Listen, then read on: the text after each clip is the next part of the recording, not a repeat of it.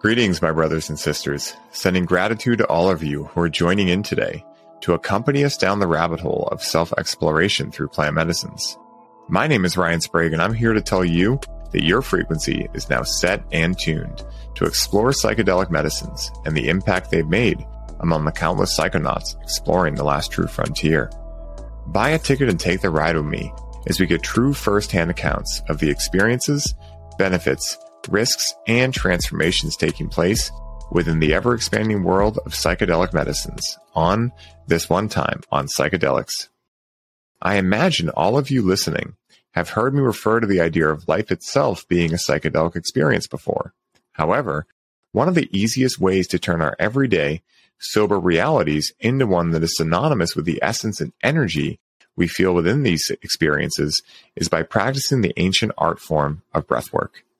For me, when I began this practice, it completely revolutionized not only my day-to-day life, but also my experiences with plant medicines and psychedelics alike when I included this practice into these experiences. Stopping by the show today to share his energy, wisdom, and experience with us is a gentleman who has made it his life's mission to be the change that the world of masculinity is so desperately craving right now through his Masculine Mastery platform, where he leads men in reconnecting with their authentic selves and power through workshops, retreats, masterminds, and immersions, along with the podcast he has created to continue reaching the world of men at large. Along with this, he is also an extremely skilled breathwork practitioner that has co-created his very own breathwork practice called Sonic Breathwork that is designed to guide his clients into feeling more alive, connected, and free. In doing so, he has paired his love for music and breathwork together in his Beats and Breath endeavor that is designed to provide a full somatic experience that allows for rapid processing and healing in the minds, bodies, and spirits of those he serves. And if all of that wasn't enough, he is also a very skilled speaker. And in this episode, we will be exploring his call to enter the psychedelic space, his views on breathwork as a tool to enter the psychedelic space without any medicines needed, what his tips are for men out there who are looking to maximize their potential with these medicines, and much, much more. So please give me a big hand in welcoming my man, Christopher August, to the show. Chris, my dude, so good to have you here with me today. What's up, my brother? We are full on today. Dude, full on, man. We just recorded Highly Optimized for the listeners that are tuning in before this. We rocked that. Chris and I have shared a lot of time together recently. It's been amazing. We just hosted the Cultivate Your Future workshop last night where we combined cannabis and breathwork together. And for everyone listening, if you're looking to see any upcoming dates, we'll be having those coming soon. I think this episode will be out in about 3 weeks from when we're recording, so that'll be really relevant.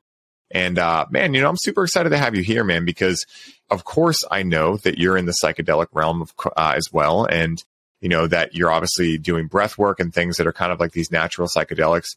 And I'm curious to know, like, what originally got you into the idea of interacting with psychedelics? Because we know they're not for everyone, but for the people that do feel the call and answer that call, there's something unique about that. And I'd love to dive into what that uniqueness is for you. First of all, I appreciate the time, the space to sit down right now with you, man. It's always good. And I'm really excited to dive into wherever this energy and this conversation decides to flow today. And yeah, my first experience with psychedelics, and we'll include cannabis in this conversation because it is. And, yes. That was my first experience on psychedelics, was using cannabis. Now, my experience, like I'm sure many people and many kids, especially I think in our generation, I'm 35 now. So in the 90s was for me at 13, 14 years old, diving into my brother's or my friend's brother's stash, and finding the weed and going home from school and going into the garage. And I think I talked about this on something I think we talked about on my podcast was, doing elevators in the garage and smoking bongs, and it was just exploring, I guess, at that point, and being kids. And, those experiences were great, in many ways, but over time you realize like, okay, this is like way too much, or sometimes you don't. And some people get even further down the rabbit hole into other different types of substances and all of that. Luckily that didn't happen for me, but that was my introduction to it. So it was very unconscious, right? It was just like being a teenager. This is what kids are doing, that sort of stuff. I liked the way it made me feel, so I'm going to keep doing it. But now, obviously, the relationship that I have with it now, many years later, which has changed drastically. But yeah, that was my first introduction, and have had an interesting relationship since then, really, with cannabis and other different medicines. Yeah, it's amazing, dude. I think that for many people, I would argue to say most people, they did start with cannabis. And for me, it's actually funny. I'm going on a show this week called My First Time, where essentially they dive into your first time with cannabis. My first experience ever was on a rooftop when I was 14. It was like actually the most hilarious story, because this is like the classic idea of peer pressure, but it wasn't really like I felt peer pressured from it. It was just like everyone was doing it. They were kind of like smoking, and I knew I wasn't gonna, but I knew they were also gonna like, come on, like do it. So I was just like, all right. And I did the Bill Clinton. I just didn't inhale, and so the first time that I really actually did it was actually at a party, and my buddy had taken a lightsaber, the ones that you throw like this and they come out in like the sections. Yeah. And he had taken all the sections off. This guy's so crafty. Still to this day, my buddy Danny, he's the best. One of my oldest friends. And he had taken all the sections out except the first one, drilled a hole in it and put a bowl into it. So it was a steamroller, but you could light it up, so it'd be like, oh, it's time to go to the dark side. Let's go. And so he put this bowl in there. And I remember I was at a party at my friend's house, whose dad was a state trooper as well, which was very interesting. We always partied there. And so I had already had some beers, and probably about like 3 or 4 beers or something. And I was always a lightweight with alcohol because it just didn't agree with me. They're like, oh, we're going to go smoke. You want to come? I'm like, sure. Because I had tried it like, a couple times, like hits here and there, and it just didn't really hit me. So I just felt like I'm impervious to this. Of course I can take a hit from this. What's this going to do to me? I can do it. The typical egotistical 16-year-old view. I took these 3 huge rips off the steamroller, went inside. And then the next thing I remember, all of a sudden I just come to in the middle of a conversation with someone on a couch. And I'm like, wait a minute, what the fuck's happening? I was like, how did I get here? Where have I been? Am I high right now? Because I had no logical understanding of how the fuck I just ended up on this couch when the last thing I remember was taking the hits off the steamroller outside. And then I had certain amounts of the night start coming back to me where I remembered like just little instances of me like, walking through a door or like things like that. And I remember being perplexed and just like sitting on that couch being like, well, I don't want to black out or something. I had no idea what was happening. And then, of course, being 16 and your friends being goofy, they coffined me with a couch that night. Do you know what a coffin is? Mm-hmm. Yeah, where they put a couch on top of the couch you're sleeping on. So when you wake up, you're like, it didn't really freak me out because I wasn't high after that. I woke up in the morning. But I remember I was very curious after that. And I also had a lot of respect for it after that because I realized like, oh, this isn't like alcohol, where it's like a pretty normal effect for each person. Like one beer is going to affect everyone very similar. I realized in my infantile stage there, being 16, that there was like things going on that I didn't understand. So from then it would be like I would take one hit and then like run inside and sit on the couch as fast as possible. And it took me a while to do that, but it's amazing hearing your stories about the elevators and things like that because it really brings back those times. And, it's really cool. I think that part of the fun back then was like, how are we going to find the weed? Are we going to be able to do it? That was the best part. That's the best part. It was an adventure. And now kids just have vape pens with, extremely strong oil in it. They don't know that like struggle / like fun challenge of like, are we even going to be able to find it? Is it going to be oregano when someone sells it to us? Right. Like these kind of things. So it's cool hearing those stories, man. It brings a lot back for me.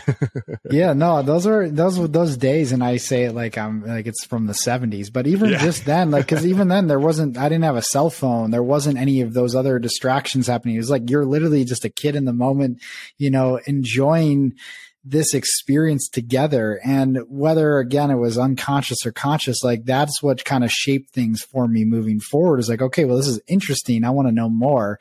And now, of course, getting to where I am now with my relationship to all psychedelics, it's changed drastically. So yeah, it's always those starting moments, which really lay the foundation and also are fun to reflect on. Yeah, man, it's so cool. And, one of the things I love moving into, when we talk about this kind of stuff is like, what was the first experience you had that really shifted something for you? It could have been with cannabis, could have been with something else, but do you remember one distinct time that you sat with a certain medicine, and you probably wouldn't describe it as sitting with it back then, right? It's just like you smoked weed or whatever. But like, what experience really showed you, kind of like the one I was telling, where it was like, oh, something is very ununderstandable here, inunderstandable, if that's a word. Like, there's something here that's beyond my current scope of reality. And that got me really curious. Was there something like that, like a pivotal moment for you in which you realized like, whoa, there is something here?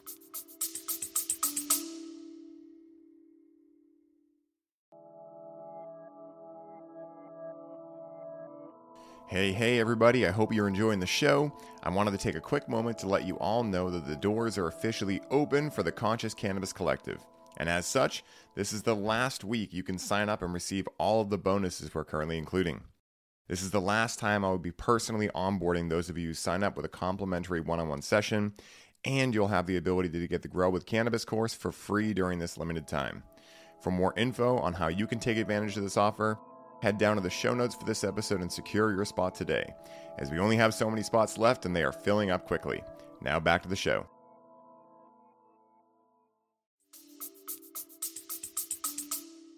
Yeah, I mean, it's hard to recall like the first time, but like from a medicine standpoint, I've gone on ayahuasca journeys. I've sat with mushrooms. Surprisingly enough, I've never done LSD. I've very interesting. Never dove into LSD, which is an interesting thing and something I've always contemplated as well. But yeah, it's one psychedelic I haven't done. Actually, my first like big psychedelic wasn't even mushrooms. It was ayahuasca ceremony in Ecuador, and sitting in the Maloca and this beautiful space in the middle of the Ecuadorian Amazon jungle. That was my first and real intense psychedelic experience. You could go from cannabis and using that every so often as I was doing to an intense experience like that. It really like, whoa, what is this? And that's a whole beautiful story in itself. So yeah, I think from that experience, really before that, I was having some really profound interactions with cannabis, because that was in 2016 when I sat with Aya for the first time in Ecuador. But even the year before that, I started using cannabis in a little bit different of a way. There started to been, a little bit more intention behind it. And that's really when I started to tap into this sort of layer that's always been there, but I didn't know was there, in regards to what we discussed even on my podcast was like, the realms of understanding yourself from intuitive and very creative being, and really understanding those layers of awareness and being. And there was something really powerful there. And like, I wouldn't say it was like a moment where it shifted, but that just started to really come on strong then. And then, since then it's only been enhanced, and why I have deep reverence for the cannabis plant, because of really the power that it holds to elevate you to certain realms and also bring you to places where you need to look at. 100%. I think we were talking about before we hit record that healing can be light. Mm-hmm. And what I've found, and it can be fun too. And what I found with, stronger medicines like psilocybin or LSD, or even like peyote or 5-MeO DMT, is that there can be laughter, there can be things that happen, but generally there's a sense of, not heaviness, that would be the wrong word, but like intensity, I would say is the word. 100%. Whereas with cannabis, it's able to be used a little more frequently, right? Like, and so like for most people that do use cannabis, they kind of understand the plant. They've used it enough to kind of understand like their way around it, how much to intake, how long it's going to last, etc. And so I think like, the reason I'm so big on cannabis, and I imagine you can agree with this, is because in our modern day world, not many of us have the opportunity to go take a week off and go to Ecuador and these kind of things, right? Like some of us do. Like I'm lucky, I'm fortunate enough to, you're fortunate enough to, but for some people listening, they might have 4 kids, they might be working a 9 to 5, so cannabis has this ability to be able, with a reimagination, of how this plant works and what it is, by adding intention, these kind of things, to be able to give people this, grandiose experience while they're able to still cook dinner, they're able to still put their kids to bed, they're able to still do their laundry, they're able to still wake up on time for work, usually after an amazing night of sleep. So like there are these kind of things where it's almost like, that's why I call it the people's plant, because it works with people. It doesn't necessarily need people to come out of their daily life routine in order to be a very powerful medicine. And the other thing too is that, it's kind of like the ultimate expression of how minimum effective dosing goes a long way.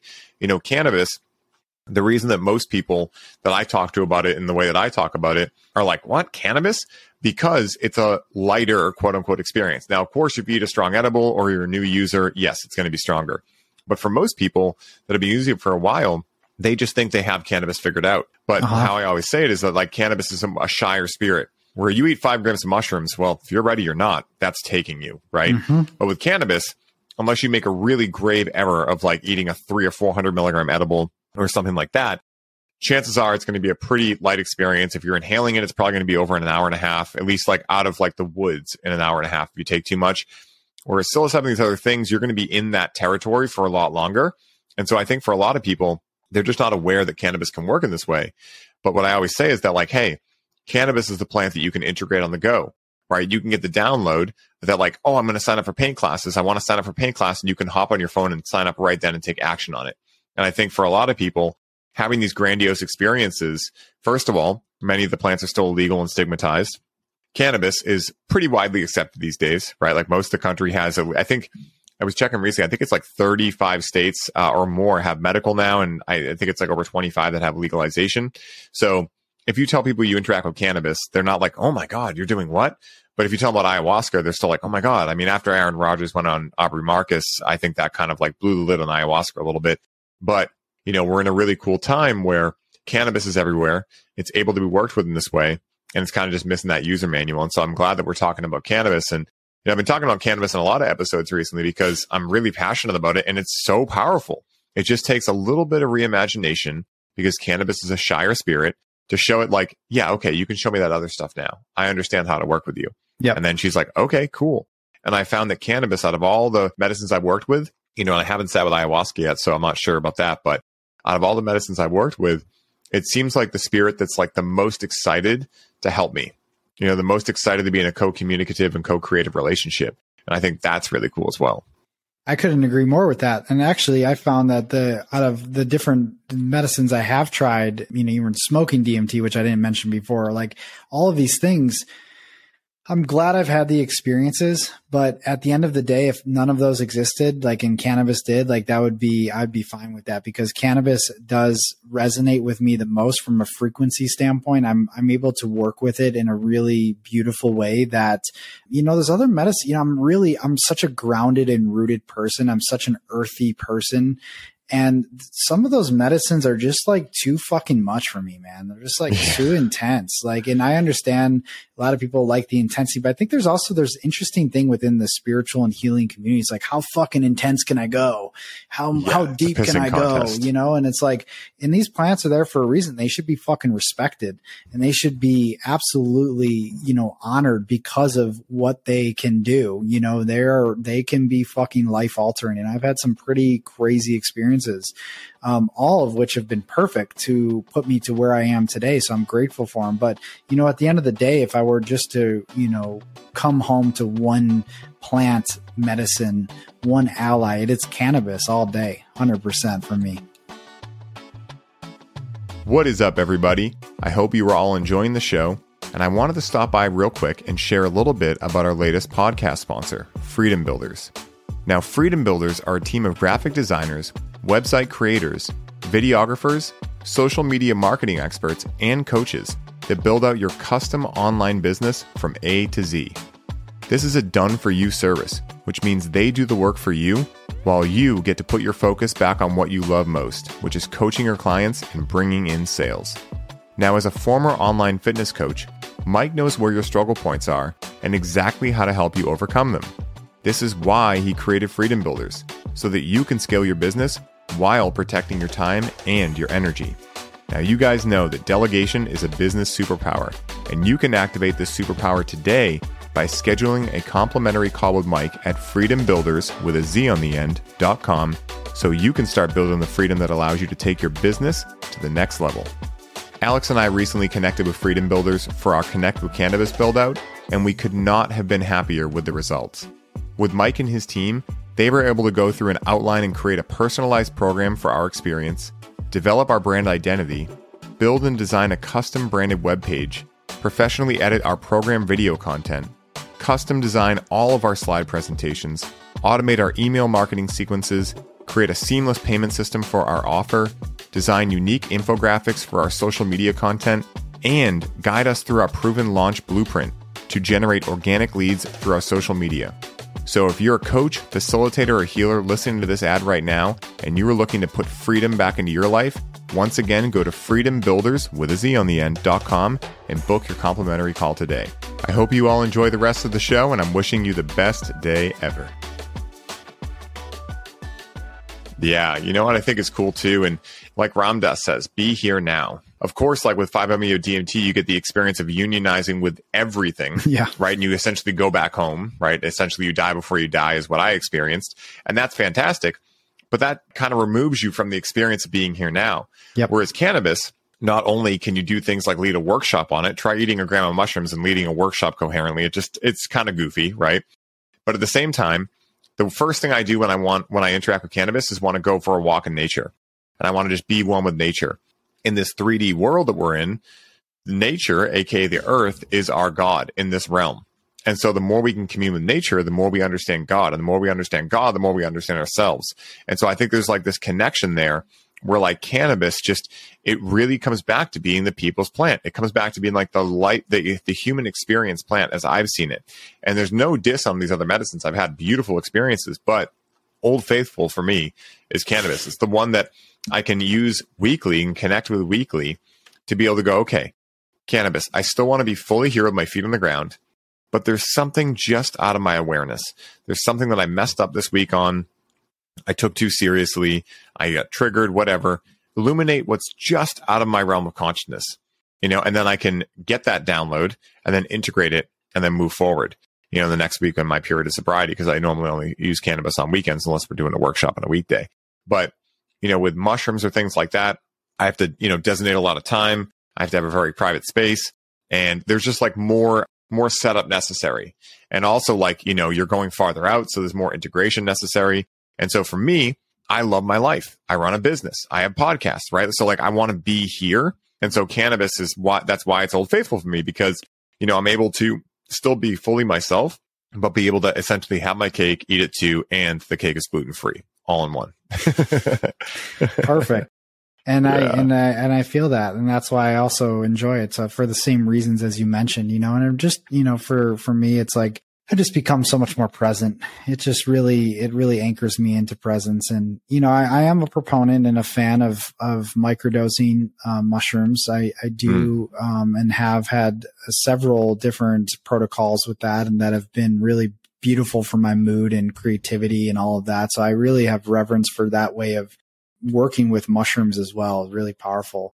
So, and to each his own, everybody's going to resonate differently with different things. But I think the stronger you get with those other medicines, it kind of slingshots you out pretty far. And a lot of times people don't integrate it, and then they're kind of fucked up even more from it because they don't know what came up. And it's just, and that's the whole thing missing. And that's a whole nother conversation from the realm of psychedelics. It's like everybody wants to be a psychedelic practitioner, fucking provide the experience and hold space. And that's even questionable at times, if I'm just being honest. There's a lot of people that are trying to do this, but you're really not a hold space, especially for these types of psychedelics.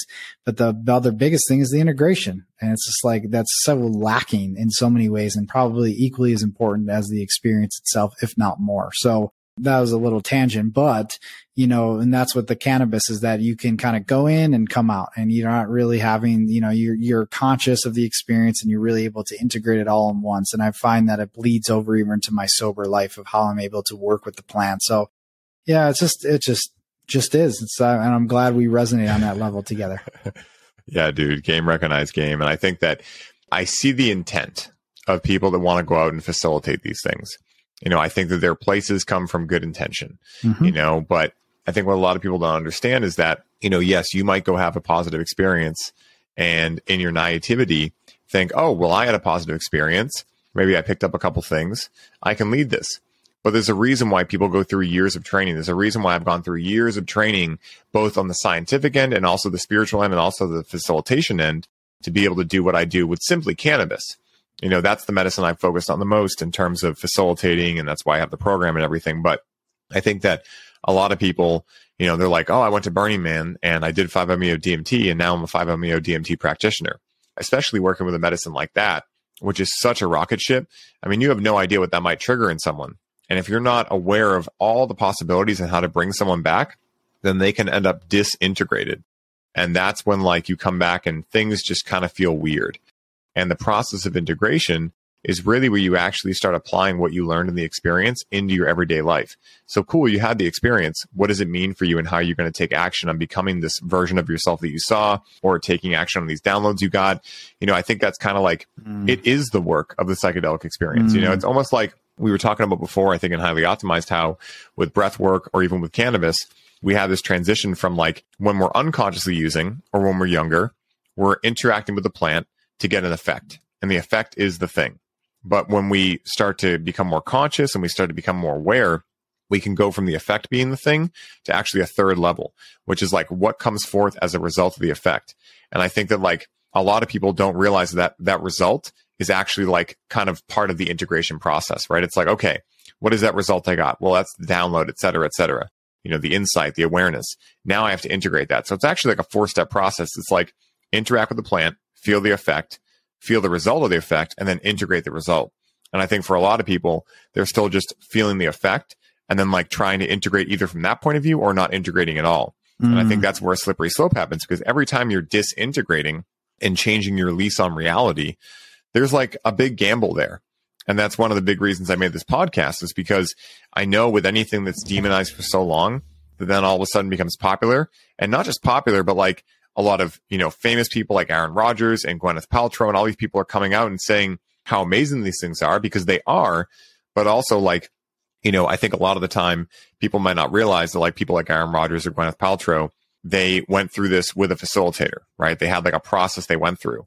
And I think that like one of the reasons I made this show was to be able to showcase like, hey, this is the reason why a facilitator is a really good opportunity to be able to actually get the gem from these experiences. Does it mean that every single experience needs a facilitator and you always need to do it that way? No. But if so, if you're going to do it without it, well, be prepared, at least understand what might happen. And that's, again, why I always come back to cannabis, because I think of all the plant medicines, you know, the world needs healing right now, and cannabis and other plant medicines can help us, could help us. But at the same time, I think that cannabis is the one plant that I found that is the most easily able to be done without a facilitator. You know, like you might need it your first 3 to 5 times, but then you kind of get the idea of it, right? And you can start working with it. You understand your dose, you understand you don't need to go that deep, and you can start doing your own healing work. And I think that in order for the world to heal, it's going to take individuals taking ownership over their healing process. And I think cannabis and other plant medicines in facilitated, you know, ceremonies can be that help that a lot of people need. Because let's face it, if the doomsday calculators are right and what people are saying is accurate, we don't have the most time for people to spend a lot of time meditating or spend a lot of time in spiritual doctrines. Right now, we kind of need this like quick awakening, and psychedelics can be one of the ways there. They're not the only way and they're not the necessary way, but they can be another tool in the toolkit that helps people start to go, okay, I just had a huge pattern interrupt, but if they don't have that integration, well, then it's just going to be essentially this experience that then they end up thinking they need more of the medicine to get that experience again. And they end up mistaking the medicine for the actual gem, when it's really like what you do with that experience that is the true gem, as I see it. For sure. Absolutely. And I did that as another reason to love cannabis, is because of, being able to, and especially just using your guides and all of that, you know, and if anybody hasn't downloaded that, definitely check that out, just as a way to use it consciously. So, you know, it's just something that I think is really important. So I think with that, and then, just to kind of piggyback off what you said before we kind of shift and move on, is, you know, in regards to the facilitation component of it, you know, whether you're doing it under the guidance of a facilitator or you want to facilitate yourself, you know, it's like just using your discernment, and also, you know, being an apprentice to the plant, to whatever it is that you're working with, and knowing that that has a consciousness and allowing that to guide you deeper into, that process, if that is what you want. Cause that's like being true integrity with the medicine itself. And having that experience to be able to then also coach people through things that perhaps have really stirred up a lot of trauma or something that, you know, they've experienced within the medicine. And so again, why you should also find a facilitator that really is integrity with it, and you can feel that as well. So I think that's really important to mention. But again, back to the cannabis, easiest way in for sure. Yeah. And it's so much fun to cultivate too. There's so many things. Like I have friends, really good friends, that are amazing growers that do not even interact with cannabis. Like Wow. they just love communing with the plant. I have a buddy, Quinn, who was on Highly Optimized a few weeks back. You know, he's one of my good buddies that I met actually through a really funny story. I was at a music festival in, I think, New Hampshire, Maine, one or the other. And I was on a certain substance, and that substance hit me pretty hard. So I was hanging out, just kind of watching the fire spinners next to the main stage. And I saw this guy who like was doing breakdancing with poi that was on fire. And it was like the sickest thing I've ever seen. Like it was just so fucking cool. And I remember thinking like, wow. And then I ended up going to an organic, I always forget the name of this. It was like a Science of Organic Regenerative Agriculture for Cannabis conference up in Maine. Had a bunch of cool people there. Elaine Ingham, who's like the soil science master. Suzanne Wainwright Evans, aka the bug lady. She's really good at identifying different bugs in your plants. Leighton Morrison, Kevin Jodry, who's like an OG Humboldt County grower. Stephen Reisner, who's like the aquaponics god. So like me and my buddy Adam, we go up there. You know, I was nerding out because of course that's my realm. That's my like love more than anything is organic soil science. And so we're nerding out and there's a lot of break going on and stuff like that. So like we're meeting with people and talking and networking. And I start talking to this guy and I'm like, dude, this guy looks familiar. So we're chatting and, you know, he's just chopping it up with me. We're chatting about like, you know, how he's like, yeah, I don't really interact with cannabis, but I grow it. And I'm like, dude, you know, you look really familiar. And he was like, oh, you know, I was like, what else do you do? And he was like, well, I go to music festivals and I fire spin a lot. And I was like, dude, do you break dance and do poi? And he was like, yeah. And I'm like, bro, thank you so much for that experience. You almost saved my life, basically giving me something to focus on when I was like way too out of it. It was so cool. So it's like funny how those things happen. But Quinn, he does not interact with cannabis. He used to, but it just, you know, stopped agreeing with him after a while. You know, essentially he just got the message and hung up the phone, but he grows some high quality cannabis and is a legal, essentially grower for the state of Maine and sells to dispensaries. And so it's really cool, you know, how like cannabis is the ultimate networking and connection medicine too. And I think that's something we didn't even go into yet is how like, if like we were talking about in the other episode, if the real problem in society right now, more than anything, as I see it personally, is a lack of connection epidemic, well, then cannabis has this ability to connect people. Right? Like if you know how to use it in the right way, 100%. You won't just get sucked into a scroll hole and get scoliosis going through Instagram. You'll actually have someone there that can help you get out of that. And that's part of what we do in the program with the last module is like, we call it the Can Jam module. So how are you going to interact with cannabis in a group scenario and make sure that people don't end up on their phones more disconnected than they were before they interacted with cannabis? Again, it's not the end all be all. It's not the only solution, but again, you know, it's like, it's one of the solutions, right? It's one potential solution. And so there's so many things we can get into, but one of the things I'm curious on for you is, you know, having not done ayahuasca myself, and I'm actually going this January, February to sit with Hamilton Souther down in Blue Morpho to have my first experience. But I'm really curious what that experience was like for you, knowing you've gone through. What was it like?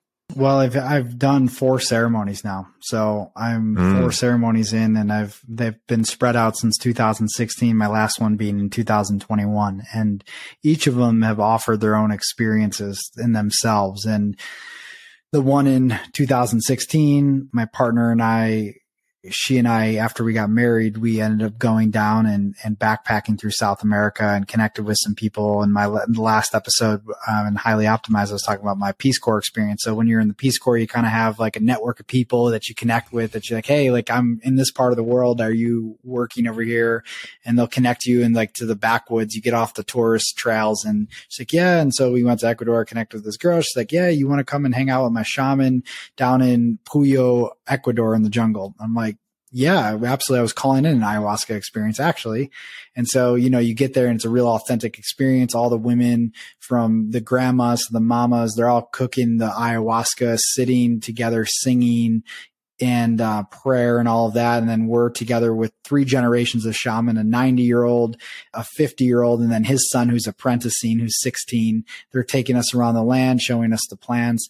And then, you know, we're sitting in the Maloka at night with just the embers. It's me, Sarah, and this girl and her friend. So 4 of us sitting with 3 different shamans in this incredible Maloka in the middle of the Amazon.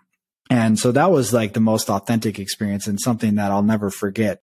That experience in itself took me to many different places, one, which would be a whole episode in itself, but really did a lot of healing around my father and, you know, really empathizing with him as a child and some of the things he went through as I was taken directly into some of the very abusive situations he was in that he's always talked about, but I was actually became him and experienced those situations. So it was like Aya has a really powerful way of putting you where you need to be very quickly, and it doesn't fuck around. And that's why I say enter with caution with this stuff, because if you're not ready for it, she'll fucking sit you down and she'll put you where you need to be. And it's intense at times, lots of crying, lots of purging. So that was my first experience. I'm not going to go through every one of them, but basically my experiences have been different every time. My last experience, which I will highlight, was interesting. It was a double ceremony, Friday and Saturday. Friday was a very blissful, connected to everybody. Like I could melt with fucking everybody in the room type of situation. Very, very blissful. It was like the feeling all encompassing, unconditional love at once, which was like, wow, I've never had ayahuasca in this light. This is powerful. The second night was the shadow, and she had made the medicine very strong. And she actually said an integration next. She said, it was a woman shaman, this woman from Peru, and she runs a women's temple there that does ayahuasca. Very powerful. Usually it's male facilitators, really powerful from a woman to come in and facilitate this experience. And, this experience for me was really fucking intense. And honestly, and that's why I'm so passionate about integration, is because I didn't have the integration I needed for that. I didn't have the space. The next day for 3 hours, people sharing their experiences, that wasn't enough. I needed like a fucking therapist after, because I did have an experience where I fucking lost control. And I see it now for what it was and the work that I was doing, because collectively we're working in the higher mind. And so I'm transmuting shadows for multiple people in there. I mean, you had people come up the next day crying based on what I was experiencing. But I went through a very, very deep shadow process, and it brought up a lot in me. And there was a lot there that I wish I would have been able to integrate, which now I have. But so ayahuasca, I think I'm good right now. Like, unless she I'll just listen to the call. If it happens, like, I'll trust the call. But like right now, I'm good on those sort of psychedelics. I've received a lot, and I've received what I need for this moment. So I'm not discounting or counting it out, but that's where I'm at. That's where I am right now. Yeah. It's interesting because when I potted with Josh Trent, which is going to be coming out in a couple of weeks, he had a really challenging experience with ayahuasca, so much so that he was like, I will never interact with ayahuasca again. Like, he was seeing some really fucked up shit. He was seeing like his newborn son with like his head cut off, crazy shit, like just like stuff that you would never want to see, especially as a father. Part of the thing was too, that the place he had went, which I'm not going to name, they were recently, I'm not going to say in the news, but recently there's been some things brought up about this center. But anyway, it was a very big group. Very big, which right off the bat, that for me is a red flag, because huge red flag. Yeah. It's like Paul talks about this a lot. I think something people don't understand about these big ceremonies is that you're opening yourself up around other people that you don't know where they are, who they are, where they come from. And people might have the best of intentions, but there are negative entities. And these negative entities, when you're fully open, it's like if you leave a safe open in the middle of like a city, someone's going to come and take your money. Right. But if you have that safe stored away in your house, well, then unless your house gets broken into and they somehow get into the safe, they're not going to be able to get your money. So I think for a lot of people, they don't understand that, like, when you're in these big ceremonies with I think it was like 50 people in there. Oh my God. I mean, it's almost like a given. It's neglect. Ridiculous. Yeah, exactly. And I think it's like a given that you're going to pick up something and go home with an unwanted visitor, because especially for those of us listening who are healthy, who prioritize health, who, sleep well, that work out, a negative entity wants to get into a healthy body to go experience life again. And so I think for a lot of the, people there, they're just unaware of these kind of things. And, that was something that happened to Josh. He talks about it in the episode, so I'm not saying anything that he wouldn't say, but yeah, it was a really, challenging experience for him. So much that he was like, I am done with that. I don't want to do that again. And I think that's one of the other reasons that I made the show, is because I want people to be able to have, I wouldn't say a positive experience, because positive entails the idea of good and bad. But what I would say is an experience that they come out of seeing happening for them, even if it was challenging. And it sounds like you were able to get that support later on to be able to reflect back and see that happening for you. But again, you've done a lot of work, and you continue to do a lot of work on yourself. For a lot of people going to these, this is like their intro to doing work. Imagine not having any of the tools that you have and then being faced with that kind of situation where you don't have people in your life that could bring you back. You don't have people that could take these negative entities out of you. Maybe you're not even aware that negative entities are a thing. So for years, you're just going around wondering why the hell you're so depressed or anxious or whatever after. Yep. I think this is the dark side of the psychedelic industry that people don't understand. And it's not the plants themselves, right? Like that's the one thing I want to make sure I say. It's not the plants. It's the containers in which they're held, the expertise of the people there holding the container, and the safety that's created. And I think that's one of the things that, once again, is why I'm so big on cannabis, but I won't go back into cannabis, and I already talked plenty about it, guys. But, what I will say is that discernment is a superpower in today's world. Huge. It's a superpower to have as a human, period. But I think in today's world, with so many advertisements coming in, so many people saying, this worked for me, do this, right? And so much externalization of power, how we actually take that back is by learning how to use discernment, right? So, hey, this worked for Chris. That sounds awesome. I trust Chris, but also let me check in and see if this resonates with me right now. And I think that that's one of the quickest ways for anyone listening. If you want to take something away from this episode that you can start enacting right now with no psychedelics needed, start practicing discernment. So it could be as simple as like when your friend says, let's go get pizza, right? Tune in and go, does pizza feel right for me right now? And there's ways you can do this too with communicating with your soul. And actually, there's a way that I kind of combine this with something called brain integration. And I was just doing an appointment with this practitioner yesterday for brain integration, where she was essentially saying, and this is like based on kinesiology, muscle testing, things like that. But basically what she says is like, so for instance, if you have something like cacao, right? Like you have cacao and you want to know like, okay, logically, I like the taste of cacao. I like the potential benefits of it, but is it right for me today in this moment? What you can do is you can take the cacao in your non-dominant hand. So for me, it'd be a righty because I'm a lefty. So you take it in your right hand. Yeah, dude, hell yeah, man. Lefties for the win. I'll tell you a funny story about lefties after. You hold it right on your navel, right in front of your belly button. And you're standing up when you do this. And like you just tune in. And if you start to fall forward, that means yes. And then if you start to fall back, that means no. So if you get a yes, if you get a no, you're kind of done, right? Like you can either choose to interact with it. It probably won't cause any serious issues, but it's just not what your body's craving at that point. If you get a yes, that means, okay, my body wants it, but then you got to ask, can I actually absorb it? So then what you do is you hold it to your left ear and then you do the same test. And so those two things are ways you can start communicating with your soul. You can also just start asking your soul questions and see which way you fall. So you could say like, soul, is this a good day to do a podcast? And then just, start testing it. And so, it's this idea of like discernment, right? And discernment comes from deep within. It's not something that's based on logic most of the time. Sometimes you can just logically say, no, it's not for me. Like for me, skydiving, I don't need to use my soul for that. That's just not for me. Not at this point in my life anyway. But I think there's some deeper things that, maybe you've had maybe you're in a depressed state and you have a friend who's like went to an ayahuasca ceremony and they're like, oh my goodness, it was amazing. It was grandiose. Everything's fixed, right? And so you're like, oh my God, I really want that. Well, how do you know if that's the thing that's going to fix you or if there's something better that you can do at that time to help you? And maybe in the future, that thing will be right for you, right? So I think that like these kind of things are something I'm really, passionate about. And a quick note about lefties. When I worked at the dispensary, we found out that like 95% of the people that worked there, which was a pretty big team, it was like 35 people there, were lefties. So I have no idea what that means because lefties are like kind of like not that popular in society as compared to righties. And so it was really interesting. So I wanted to bring that up, but it's fascinating, man. This discernment thing and then the 100%. Lefty thing, I have no idea what that's about, but figured I'd mention it.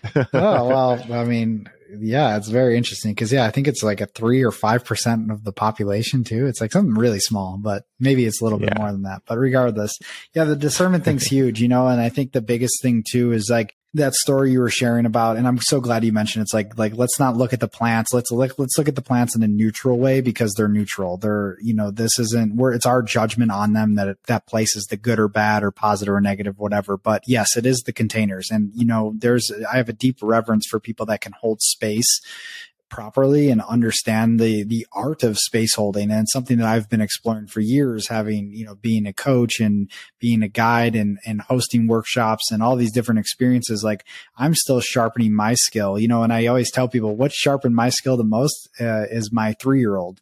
You want to talk about learning how to hold space consciously for another human being? Move through a fucking 2-hour tantrum with a 3-year-old and see how that will, trigger you into some emotional wounds and spots, but then being able to also hold space for that as you have moved through that. Like I can hold space for a lot of people now because of that situation, but that's a whole nother topic. Really, the discernment is so important because there is a lot of dark magic and entities and that sort of stuff being very much within this space. Honestly, that's more than people would actually think. There's a lot of dark arts and dark magic being perpetuated within the realms of psychedelics that I don't think a lot of people see. I intuitively, luckily, my intuition is very strong and I can really see through a lot. But it's very prevalent. And I think it's really important to have that discernment because of that, because that is what takes you to those really, really dark places, is through what's actually happening within these containers sometimes. Yeah. I think that these things are all around us all the time, right? Like ways in which people use NLP in essentially a dark magic type way. But the difference is, at least in a sober state, yeah, you might get persuaded to buy something you weren't ready to buy or something like that. But at the end of the day, at least they're not going to be inhabiting you with negative entities and these kind of things. But again, when you're fully opened up, you're open. There's the potential for, there's so much stuff that can happen. Yeah. And so again, people don't know what they don't know.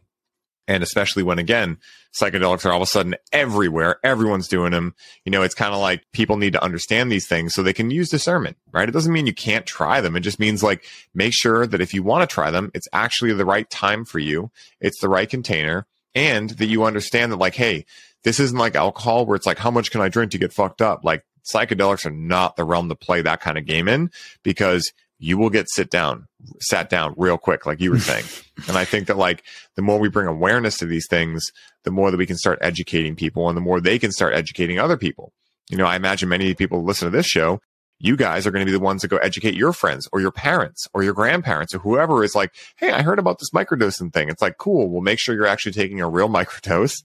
Make sure that you're combining it with the right things, and these kind of things I think is really important. And one of the things I wanted to dive into, like I mentioned in the intro, was this idea of the breath as a psychedelic experience. And I know we covered a little bit of this in Highly Optimized, but I think it's really powerful because, again, what we're saying here is, hey, you don't really need psychedelics to have a psychedelic experience. So I think one of the best ways to do that, if someone's I think I want to try a psychedelic experience, but I don't know if I'm ready yet. Well, practice with the breath first and have that experience, because you're releasing DMT and a bunch of stuff you can explain too. But I'd love for you to, riff a little bit on that, the breath as a psychedelic and what your experience has been, not only being a breathwork fanatic yourself, but also being a facilitator for breathwork for hundreds and hundreds of people in hundreds and hundreds of different ceremonies. So could you speak to that a little bit? Yeah, for sure. And I'm glad that you brought that up. And I just want to add one additional piece to what you were saying on the back end of what you were just talking about is, even in cannabis, one of the best things you can do even before interacting with us, and I know you do this, and we did it last night on our cannabis and breathwork, journey that we had together, is blessing the cannabis and also protecting yourself. I did a meditation to connect you with the heaven, connect you with the earth, and really protective light, because there's energies all around. So you're open up even in cannabis state. So really just setting that intention really strong before you interact is really important as well. So just wanted to add that onto there. No, that's beautiful, man. And I was really excited you did that, because I've been working with a psychic for the last 12 weeks. And one of the first things we learned was a prayer protection. And I've learned a lot of these through the mystery school too, but this one is more like the one you did last night, where you're actually envisioning your grounding cord coming out of your root chakra. You're cutting that, and then you're making a new one, a fresh one. Then you're tucking your aura in. You go through all these steps. And I'm actually going to make that into a lead magnet too, because I just got the idea that that's a really good thing to put out there to help people be protected, even in the cannabis space. For sure. Again, it's not only that, even with cannabis, which people are protecting yourself with cannabis. It's no, seriously, because, even if you're doing it in your own house, if you're buying from a dispensary, well, the person who grew it could have been in a really anxious state of mind. Yep. And when you're interacting with a plant, you're interacting with a level of consciousness and the person's consciousness who grew that plant and cultivated it. And so I think that's really cool too. So I'm glad you brought that up.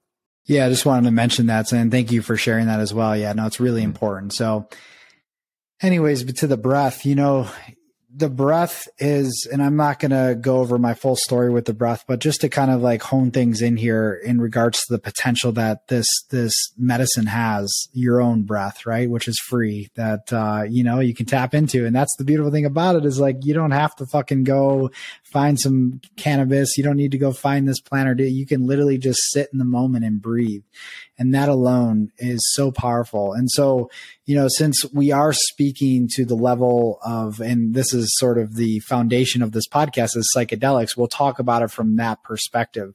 Although I do want to preface the conversation with breath and breath work and conscious breathing being a really beautiful doorway to better health, better vitality, clarity of mind, emotional well-being, and really just so many things that it offers on those levels. But strictly from a psychedelic level, which we'll dive into, is some interesting things that I've found throughout the experiences. I would say that, if I had to count right now, I don't even know how many different journeys or ceremonies that I've facilitated so far. It's hundreds. And every time I do it, something new comes up. And I love this. It's funny. I just kind of thinking about this now, I should be writing half of this stuff down and really like creating a book out of it, because some of the stuff that people tell me and come up to me, it's almost like a case study in a way, because I'm learning more and more about the potential that this medicine has. And myself, even speaking from a facilitation standpoint, I've had experiences where I've been facilitating and I'll go into a full-on shamanic DMT experience, and I'll be working with the energies of the room from this state of literally being in a higher octave. And, so people are having these experiences. Not everybody has a psychedelic experience right away. Some people don't for a while and maybe never do, but some that do, there's a lot that comes through. It's very similar. It can be very visual in the sense where you're getting a lot of colors and sacred geometry. I've had people come up to me and say their ancestors had visited them and provided them messages. I've had people go into past lives and have a past life regression and heal parts of themselves that maybe they were hanging on to. So this really has a power of bringing you to exactly where you need to be at any given time, and trusting that process, just like it is in medicine, that you give yourself over to the process, that you are still with it and interacting with it, but it is surrendering in a way to what it has to show you. And that's the beautiful thing with the breath work too, is that it will take you to exactly where you need to go if you allow it. So yeah, the potential that it has from a psychedelic standpoint, it's very, very powerful. And yeah, from just the, I guess we were talking about in the last podcast, was the secretion of DMT in the lungs, and where you hold the most DMT in your body is through the lungs. So you can imagine breathing over an extended period of time, 30, 40, 50, 60 minutes. That is going to produce a lot of potential DMT for you to have a psychedelic experience. So yeah, it's I feel like we haven't even tapped in fully to what it's doing. And when I speak to that, I speak from an epigenetic perspective, and the way our consciousness is influencing our DNA and the way the DNA is being activated through breath work. And, something that turned me on to this was I did a 5-day darkroom experience.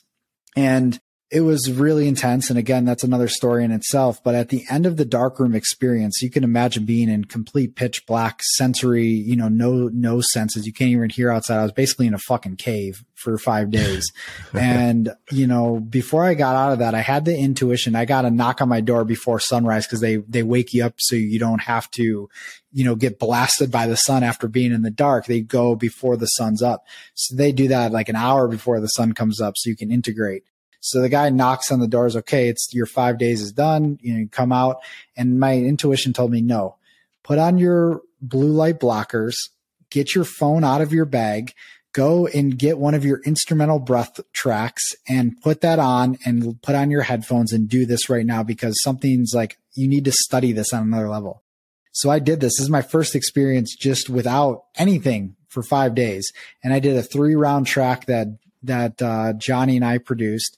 And I literally saw the fucking light codes of my DNA literally moving around me. I saw my hands were just pure white energy.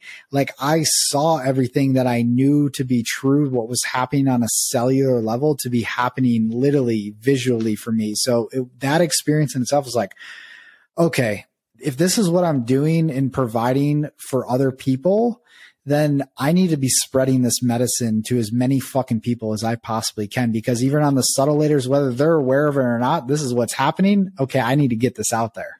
Yeah, that's so beautiful, man. And, I've had a very similar experience with breathwork. I haven't done the darkness experience, which I imagine heightens this to an insane level. But I think in the last episode, I talked about the first time that I reintegrated using cannabis and breath work after I did some DNA activations through the mystery school, and things changed dramatically. And so that night, the first round, I blasted off so hard. I mean, harder than I had ever blasted off with breath work on any other medicine. And I had gone for it on some other medicines very, very heavily. So I was pretty shocked by this because normally it takes about, 5 rounds of this, kind of more like DMT breathing to get that strong of an effect from anything, let alone cannabis. And so the second round I did, it was funny, my partner and I, Rachel, we interacted with a strain that I have called Jellysicle, which is very high in terpinolene, very energizing strain. And I just got into the super flow and I got the download, do breath work right now. So I sit down, I do that round. I'm like, do you want to do it? She's like, no, she's a Taurus. I'm an Aries. So I'm always on fire. And she's like, I just want to be chill. So I do this first round and I'm like, oh my God. And I'm selling it good. So she's like, okay, I'll do a round with you. So we sit down on meditation cushions facing each other. And I do the 15 breaths. And on the 15th one, I breathe in, I sip, I swallow, I squeeze, not even super hard, just boom, let it go. And as everything is starting to closing, because when you do the squeeze and you let go, a lot of people were like, did it work? And then boom, then it hits. So I'm used to that now. So I'm sitting there and all of a sudden everything starts to get pixelated. And then all of a sudden it just goes like that. And the second it went like that, everything turned black except Rachel's outline was pure white. And as that happened, I went, whoa. And as I said, whoa, I fell backwards off my cushion and everything went back to normal. And I was like, what was that? And so essentially what I did was I saw her light body. And so when you say that, I had a very similar experience. So I know that's possible. And it's so fascinating because now when I do breath work, every experience I've had with breath work on a medicine has now somehow, I don't know how, it's integrated, probably because I believe now that you can go there with it. I think the belief, right? Epigenetics is a big part of it. 100%. I think that believing that breath work and do these things will give you a lot. If you go into it this isn't going to do anything, guess what? You just spell casted yourself into it doing nothing. Yep. But if you start believing oh, this can actually do these things, and just stay curious, right? Again, discernment, right? For anyone listening, just go, okay, I'll try this out for me and see what happens. Just completely sober. So you try this breath work, and then every morning now when I go out, I think I mentioned this in Highly Optimized, I can barely get through 2 rounds before I'm visibly shook, not in a traumatizing type way, but just I got what I needed. I'm good. Because sometimes I come back. There was an experience I had last summer where I was on my deck. And I usually do breath work around 6:37 in the morning. So the sun's up, but it's not super up. So where I live, the sun's rising through the trees. And so I had a school behind me. Usually it was summer, so there was no kids out there. So I do this round of breath work and I blast off. I do my hold squeeze. And then all of a sudden I have this feeling that there's tons of kids sitting in a circle watching me. And I remember this feeling of just oh my God, I look so stupid right now. And then all of a sudden I came back and obviously no one's there. And I was like, what was that? But when you're in those realms and you have that minute moment, you can live whole other lives. I've had experiences where I've blasted off on breathwork completely sober and all of a sudden seen myself writing a book or living a different life. And it's I know it so well for that microsecond. It's everything to me. And then I come back and all of a sudden it just integrates out and fades away. And I'm like, wait. I'm trying to grab onto it. And that's what makes me be I got to hop back in front of the round. And of course, you really never remember exactly what was going on, but you had the experience. And I think that's what really matters more than anything. 100%, man. Yeah. And everything you just described, I love hearing the stories that people have, it's always so interesting to hear what people have experienced. And yeah, these are just tools that point us back to our true self. The self that is beyond the mind, that is beyond the stories, beyond the limitations, beyond the patterns. It's just a way to connect with the deeper parts of that question of who am I, right? And so, amongst many other things as well. So, that's why there's such a deep passion around it because of my own experiences, but then also to see the experiences of others and people feel that connection really for the first time sometimes. And what that can do, the messages I've received from people saying I've been dealing with depression for so long. I just received a couple messages after our workshop last night, someone saying I've been going through a tough time in my marriage. It's been a really hard time. And last night really opened me up to see a new perspective. And I'm really feel like I'm at a different, deeper place of acceptance and healing. It's there's so much that is there in that experience. And so that's why, again, I'm fucking stoked to be collaborating with you and bringing this together, because the way we do it in our own unique and original ways of facilitating our crafts and our art, and then bringing those two medicines together, cannabis and breathwork, and the way we do it. I mean, dude, there's just so much fucking potential here. And that's why I'm just like feeling like so elated to really have aligned with you and create this stuff, because I do see the vast potential that this carries, both these medicines together. Yeah. It's so powerful because, what that individual was telling you last night, right? Like, that is worth more than money, and again, we've been trained to think that money is like this thing, right? You get money and all your problems will be solved. It's not. Experience actually leads to like being able to be healed and these kind of things. But having that type of experience, all of a sudden, if you have that release of, anxiety or depression or whatever, and you start to, it's usually not like, oh, I did it once and I'm totally fine, but you gain an awareness that healing is possible. Just that possibility and that like imagination and that belief. I mean, you can take that and run with it, and it can change your entire life. And that's why I'm so fired up about the collaborations we're doing, because it's a great way to be able to help people learn how to heal themselves. And then they tell two friends, and they tell two friends, like the Wayne's World moment, and they tell two friends. And so it's really cool because, I think that we all get to be a part of the change that we want to see in the world, where I think that right now we're used to, externalizing our power. My dad always said, money can't buy happiness, but it can rent the shit out of it, and it's true. But again, what happens when the pandemic happens, or what happens when you're in a darkness room and you don't have any of that availability to distract yourself? You get to sit with yourself. And if you actually understand, like, hey, if I have something come up in me that's undesirable, I can change that. I believe that I can change it. Well, I think that if you have that experience and then you start believing that, your whole world will shift. Because again, your experience of life is created from belief structures, and your belief structures were originally created from some type of imagination. And I think that the more we can tap into imagination, change those belief structures, we get an experience of life that's completely different and on what we want to be in life, not what we're told life is. And that's so powerful. You said it best, man. Absolutely. I couldn't agree more with that. And we're barely scratching the surface right now. And I think at the end of the day, for me, when I really tune into why I do what I do, and I think that's one thing I could leave, this conversation from, is like, okay, if you really like, for me, it's like all these different things. Like, I'm not just, I used to, my identity was wrapped around the Breath Alchemist. That was my Instagram handle and all of that. And so I'm like, oh, the Breath Alchemist, it's a cool name and all that. And, like, breathwork is one of those beautiful tools that I have in my toolbox. It's not the only one that I use for transformation. But what I will say is the reason I do what I do, specifically as a breathwork facilitator, specifically as creating the art that I create, is because these messages from other people, and to see other people's experiences of feeling just peace for the first time, or an epiphany for the first time, or just feeling lighter and free.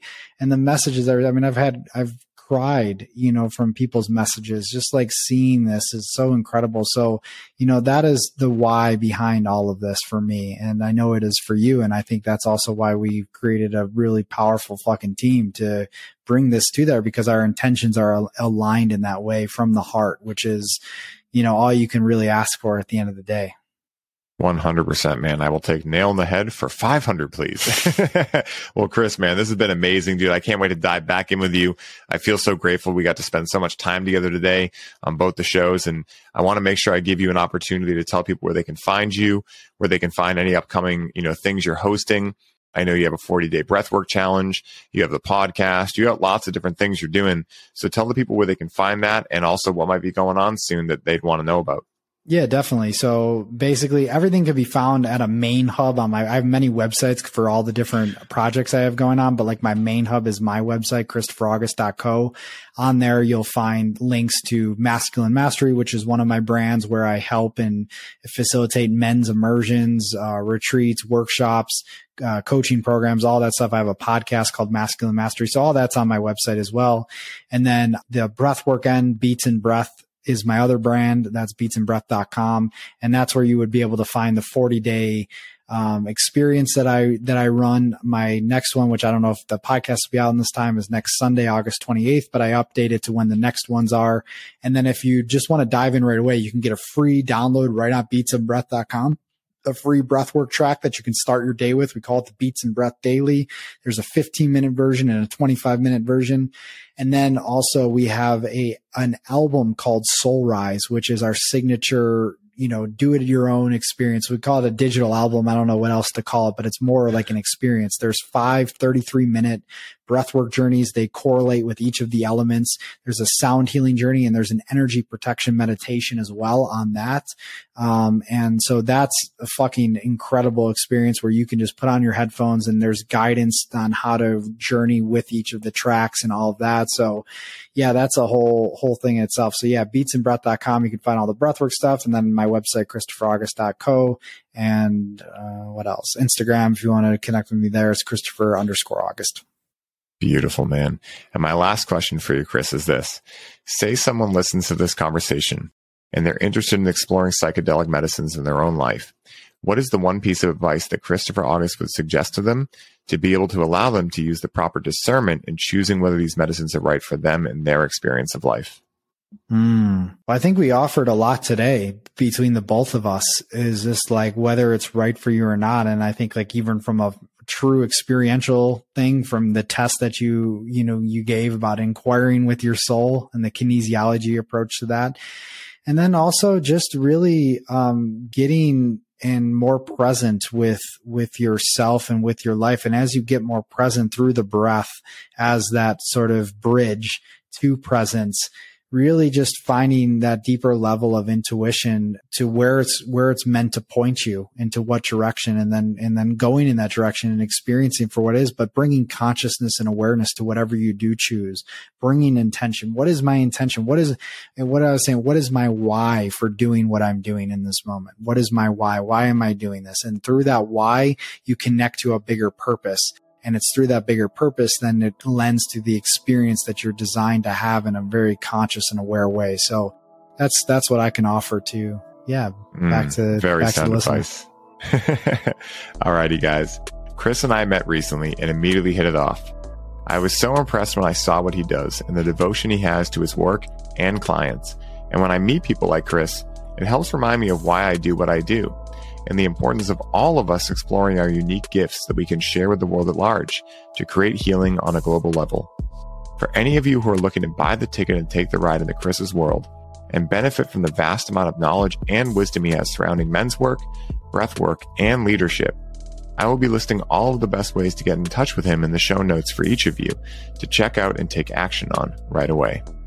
Chris, thank you so much for continuing to charge my battery and the batteries of those you serve in the world, for sharing your time and energy with the listeners and me on the show today, and for igniting the spark of inspiration within me that I love so much. And until next time, my brother, may your journey be smooth and full of light. Aho.